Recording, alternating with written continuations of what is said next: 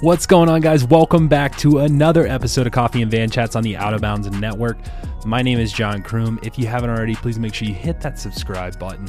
Leave us a review, as it really helps out a lot. Guys, I'm going to go ahead and apologize for the shitty audio and the practical out of breath. I have come down with COVID. It's quite a bummer, and yeah, I'm dealing with it. I'm on my, fourth or fifth day at this point. So yeah, I'm just making the best of it and just riding it out, trying to take care of myself. But luckily enough, I was able to do this podcast virtually. So I got to sit down with Rob Gatellis from Factor Bikes, the CEO of Factor. And man, it was a really cool opportunity to listen to this guy. He's probably one of the most intelligent dudes we've had on this podcast, at least business wise, and knows a lot of people. And so it was really kind of neat to get the opportunity to chat with him and talk to him. But yeah, if you haven't already, please make sure that you check out our merch. We have coffee mugs, and we also have socks for sale. All you have to do is go to johnkroomcycling.com. That's johnkroomcycling.com. Pick up a coffee mug, pick up some socks. If you want to go check out the Out of Bounds merch as well, there's going to be a link in the description below, so be sure to check that out. But let's dive into sponsors real quick. Back for another podcast is Spot.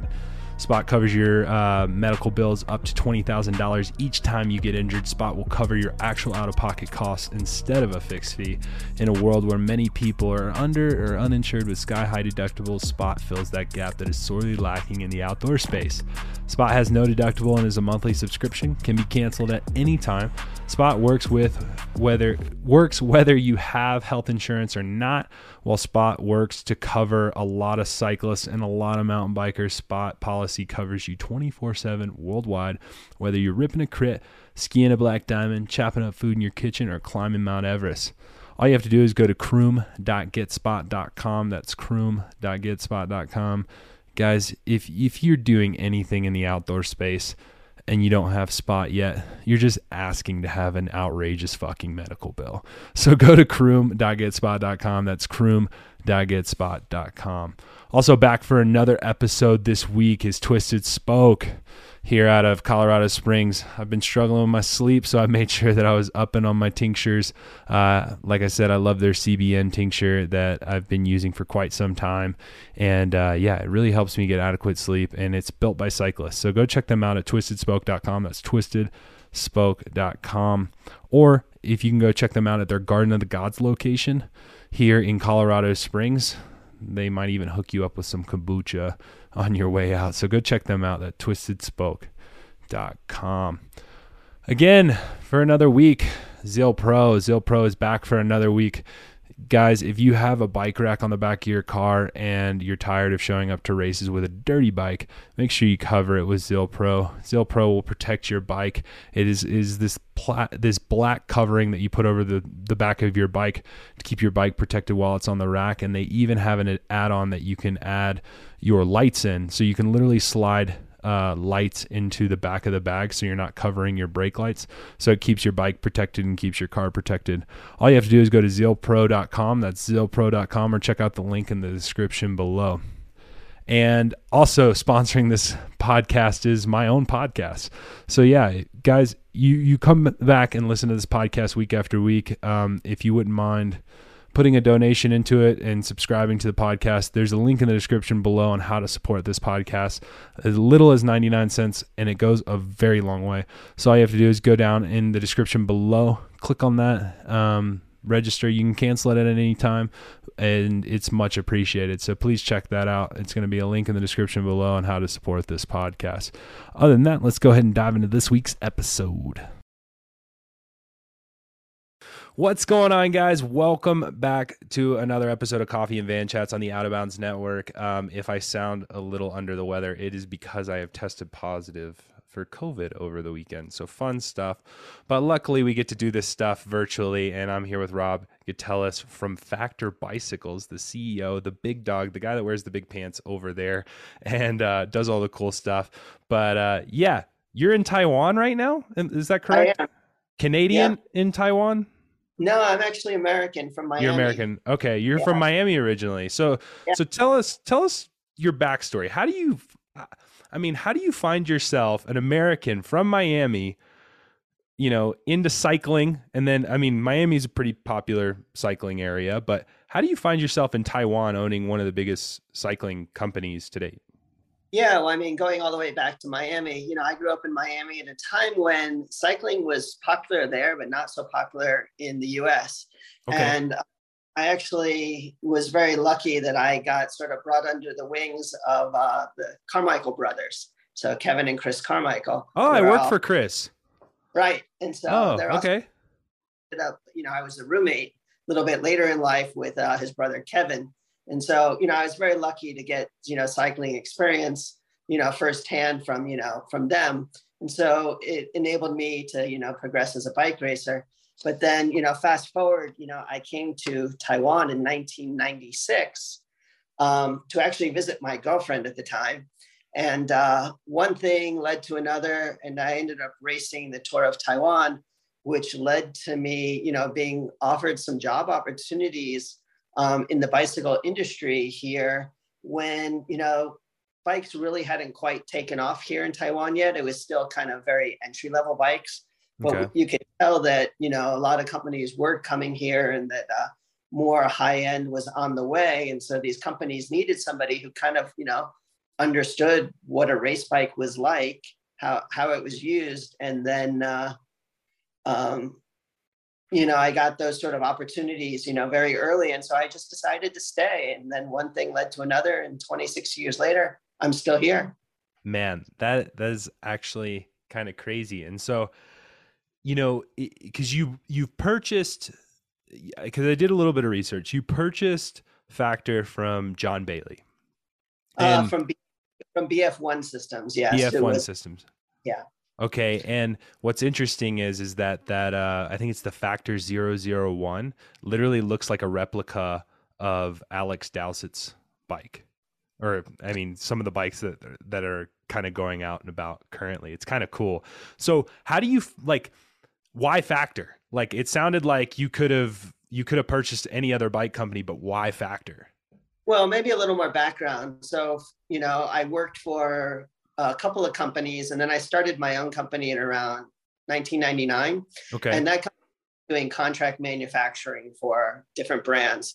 So, I started to work with Cervelo from like pretty much the time that Cervelo was founded to the time that it was sold.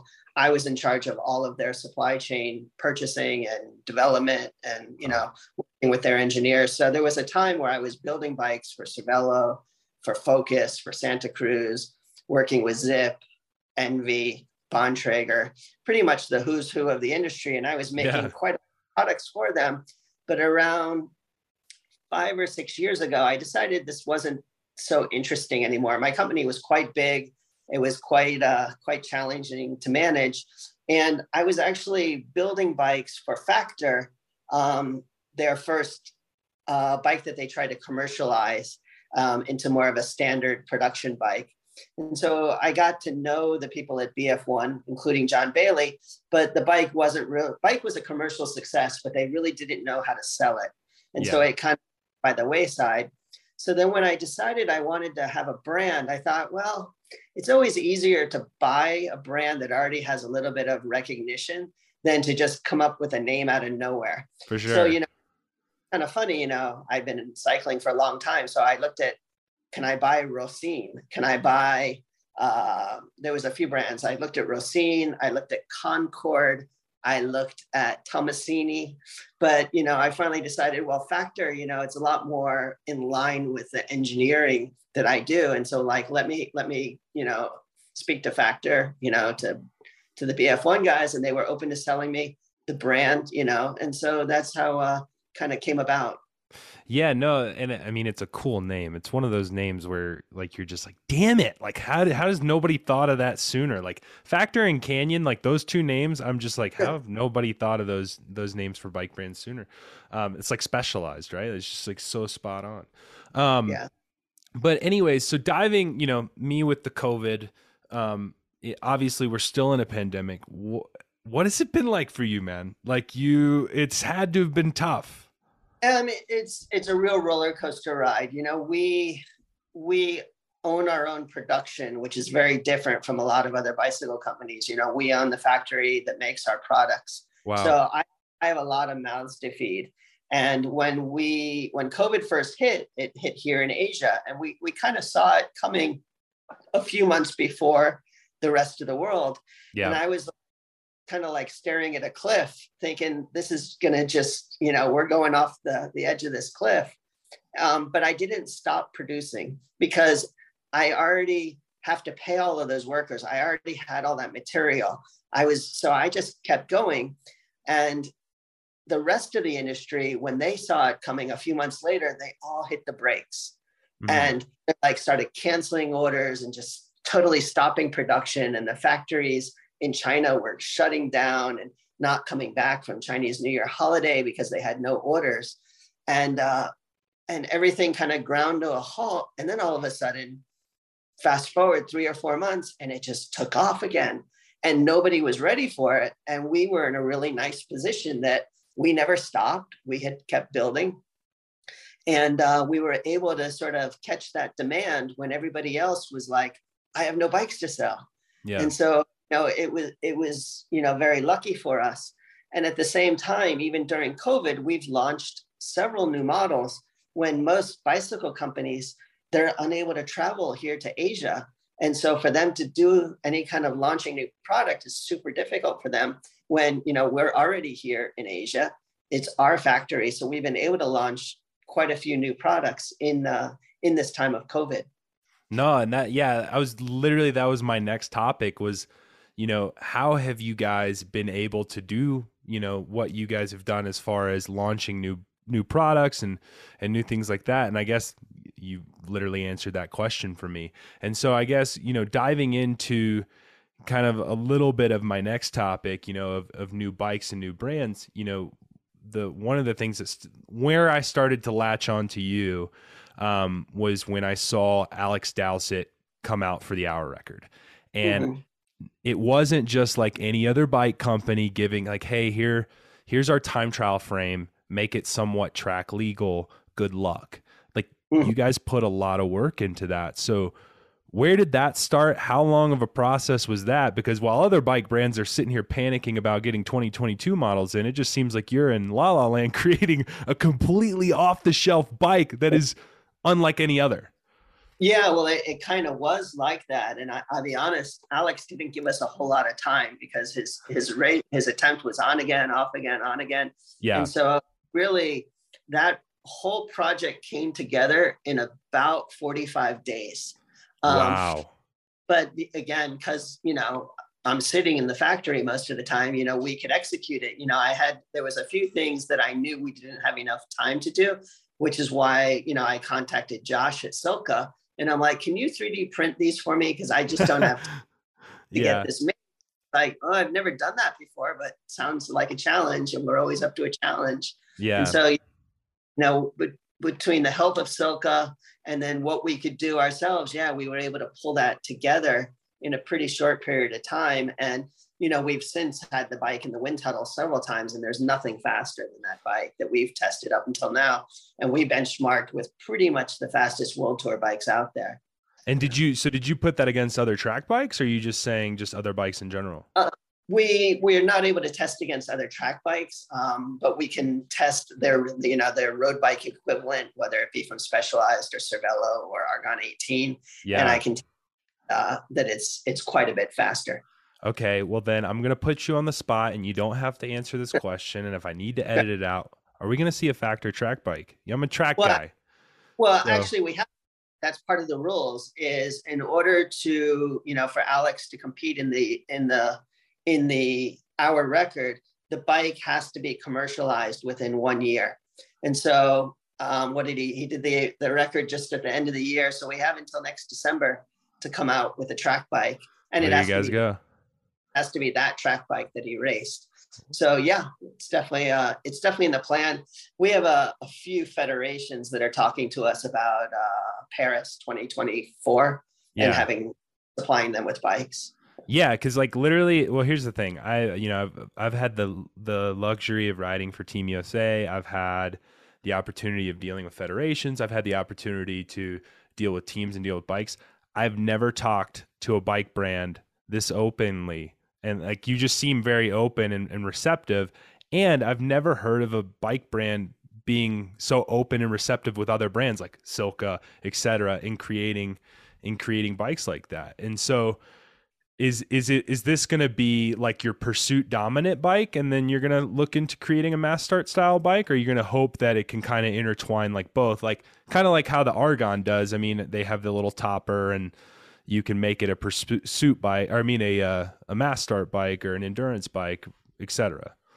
My impression, and I'm not a track expert, but in speaking to people who are, it's two pretty different athletes. The guys that are riding the endurance events versus the guys that are riding the sprint events, as far as the amount of power going into the bike.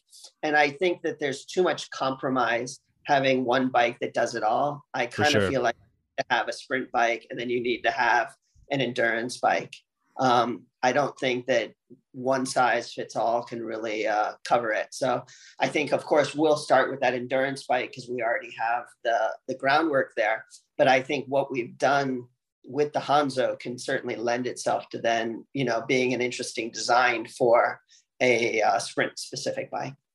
No, that's awesome. That's super cool. And I didn't even know if I would get that out of you on the podcast, but look at that. Look what we can do. So yeah, diving into that, I guess my next thing is, you guys work with several teams. Obviously we've had several athletes on the podcast. Factor isn't just a bike brand. They also have Black Ink, or are those two separate brands? And do you like to keep those separate? We like to keep them a little bit separate because I don't want to fall into that trap of Black Ink becoming the house brand of Factor. We hope that Black Ink can fit just as good on a Pinarello or a Cervelo as it can Factor. So we try to keep them a little bit separate in that regard. So we continue to develop product for Black Ink that actually doesn't end up only on a Factor. And so that's important for us to kind of continue in that direction.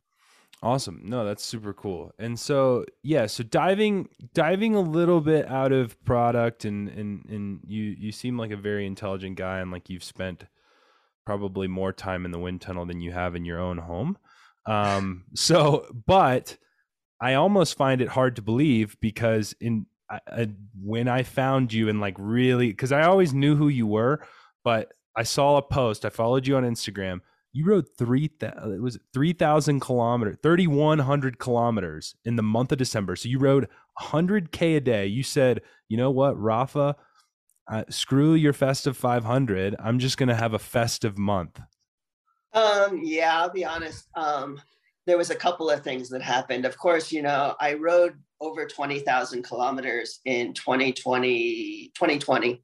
Okay. And I gave myself the goal of only riding 15,000 kilometers in 2021.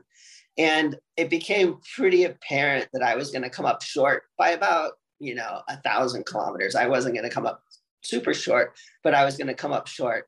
And the other thing I realized was I just wasn't riding my bike as much as I wanted to.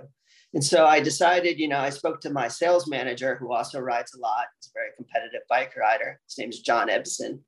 And I spoke to him. I said, we need to make a challenge for December of riding 100K a day. And he's like, that's pretty ridiculous. And I'm like, yeah, but I think we can manage it. And so, just kind of like started waking up at 5 a.m. and, knocking out 3.5 hour. And you're still working full days. You're still. Yeah, that was part of the rule was you still, I said, well, okay, we can be at work by 9:30. And so, we were still working full days. And our days are pretty long, but no, it was great, because I got to tell you, on January 1st, I was still really happy to go ride my bike again. And so it really kind of, reignited that flame, I would say, a little bit. Yeah. And, riding, instead of reaching my goal of 15,000 kilometers, I actually rode 16,500 because of that. Because of that month. Yeah.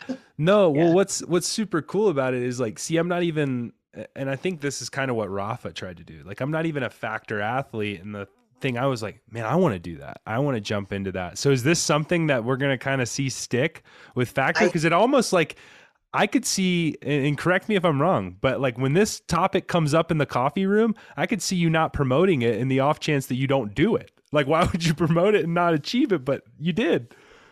Yeah, I think that, I definitely, there was some times I was a little worried, especially in that first week. I'm like, this is gonna take its toll. But we were pretty lucky with the weather. I only had to ride in the rain twice. It Okay. is a little cold here in the wintertime, but we were pretty lucky with the weather. And of course, it's December. There's Christmas parties and things to go to. Yeah. So bank a few extra miles for those days when you just didn't want to go ride 100K. So very like in the first week, I did a 210K ride just so I knew, okay, I can miss a day sometime in here. And then I was riding maybe like 105, 110Ks a day, just trying to build up a little bit extra in the bank. But in the end, I ended up riding 3,200 kilometers for the month. So, I didn't need all that was in the bank. So it was good. But yeah, I can definitely see this becoming a thing. Yeah. Um, I Cause I could mean, definitely, with the amount of like endurance craziness that we have going on, and all respect and all shout out to the Rafa Festive 500. I think that started a very cool thing in the winter, but we're bike packing across the country now. You have like Phil Guyman doing these crazy climbing rides. You have guys riding through the night, riding across the country. Like the challenges are just getting crazier and crazier. Do you think this is like something you guys are going to stick with? oh, well, I don't know. I don't, a lot of people like to define cycling as suffering, and I don't really like to define it that way. I like to define cycling as just pure enjoyment. And Yeah, so I don't think that you necessarily need to create these events that require pure suffering, but I think you want to create events that challenge people, but that if they come up short, they come up short. for But I sure. think it needs to be, something within reason. Because it was funny, David Miller, good mate of mine, he put up a challenge, ride 200 kilometers in December. And I right away I called him up and pulled the piss out of him. I'm like, 200 kilometers. Yeah. Yeah, in the month of Like, December. Yeah. yeah. Yeah. So Okay. I that there's obviously different people out there looking for different challenges, but I don't want our sport to be, described as suffering, because I don't think that's what it is. No, yeah, and I necessarily don't disagree with that, but I do think the it's not necessarily suffering anymore. It's like how far can we push ourselves? Like Yeah. it's not really the suffer as much, and like that's where the Festive 500 I think kind of comes in. It's like doing 500 kilometers, especially for people that work and all these other things. Like that's a big feat and achievement. It's not much of a suffer. It's kind of like Leadville, right? Like you do Leadville, you are suffering, whether you want to say you are or not, no matter how fast you're going or how good you are. Um, What but don't I'm signed up for Unbound this year for the 200 miler. So Oh, awesome. Awesome. Yeah. Well, I did the 100 last year, and I will tell you right now, that was about as much as I would like to do. So, um, but yeah, I think the sport is always looking for a new challenge, and that's where the gravel has come into play. It's kind yeah, of why go do 100K road race or Grand Fondo when you can go ride 200 miles of pure Kansas chunky gravel and literally experience 10 different types of gravel. I mean, all the way from literally riding big rocks and marbles to riding just plain white dirt that you're doing 20 miles an hour over. And mhm. so yeah, but anyways, so one more question for you. Cause I don't want to keep you all morning, and I wanted to get some of these things out, and it's really cool to kind of hear kind of the development of Factor and how it kind of went about, especially with you being in Taiwan. Um, but if you could have a cup of coffee with one individual, and it seems like a exorbitant amount of people, like you've already had coffee with people that I could only dream to have coffee with. Yeah. Um, but if you could have a cup of coffee with one individual, dead or alive, who would that person be, and how would you take your coffee and why? Well, yeah, I would say, I've already had coffee with Eddie Merckx, Oh Greg wow. LeMond, and the whatnot. So yeah, I wouldn't say, and I think my answer is going to be somewhat surprising, but I'd actually would want to have coffee with Simon Matra, the Okay. founder of Rafa. Oh, Um, And the reason why is because I really feel like if there's one person who has changed our sport for the better in the last 15 years, I can't think of anyone more than him. And I don't really own much Rafa stuff, and I'm not such a huge fan of the brand, but what they've accomplished to me is amazing. And if I can do something similar with Factor, I'd be over the moon. Coffee wise, that's black drip coffee with a little bit of milk. Awesome. Awesome. So you would more or less want to sit down with the owner of Rafa just to kind of discuss like the diversity. Because I think, you know, like I said, I've been doing my research and I was doing a little bit of searching, and some of the teams you support, I mean, even Israel Startup Nation and the women's team that you support, the whole reason why you're supporting these teams is not necessarily because they're in the world tour. I mean, even Israel Startup Nation, they weren't that great when you started working with them from the gun. Like you Yeah. probably could have worked with several other teams, but it's the diversity aspect. I think diversity is really important. You know, we actually sponsor two women's teams, you know, and we think that that's really important.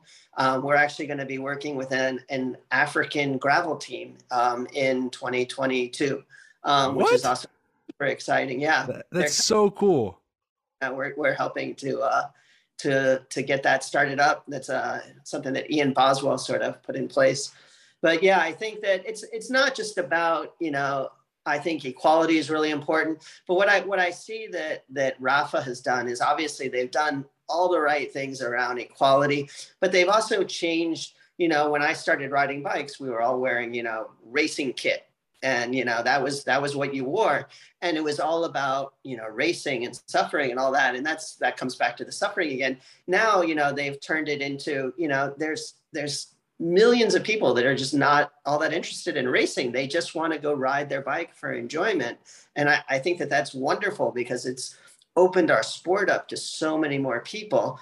And they've really created this welcoming atmosphere, even though it's, you know, it's a bit of a clique at the Rafa side, but they've created this very, you know, this atmosphere of, it's not about, you know, yelling at some guy because he doesn't ride in the pace line correctly, and it's not about going out and just trying to drop everybody. It's really about, you know, taking photos and really enjoying it. And you know, I make fun of it sometimes because there's days that I want to go train, but there's days that I just want to go hang out and drink coffee, and you know, they've done both. For sure. And I do think Factor has touched a bit of that for sure. Even Mhm. before I knew nothing about the African team, but I mean, you have a retired pro with a cookie bike, you know what I mean? And so Yeah. it's when you when you kind of have a little bit of that, like you are starting to open up into the fun side of things. And you know what? It's going to kind of tickle one last question for me then on that front, because I just remembered that when I was looking through the video and I was doing some of my research, you said that there's a bit of a hole at Factor in bike creation. Like you wish you could create a mountain bike, and like there's some other things that you guys still wish to do. And so if there's one bike that you guys think that you're missing at Factor, so you can only choose one, which one do you think you're missing? That kind of puts me on the spot. I know, and I've been trying to put you on the spot this whole time, and you've been really good at it. And so I now, my goal for Factor is I want to be the, you know, I would say the number one premium bicycle brand.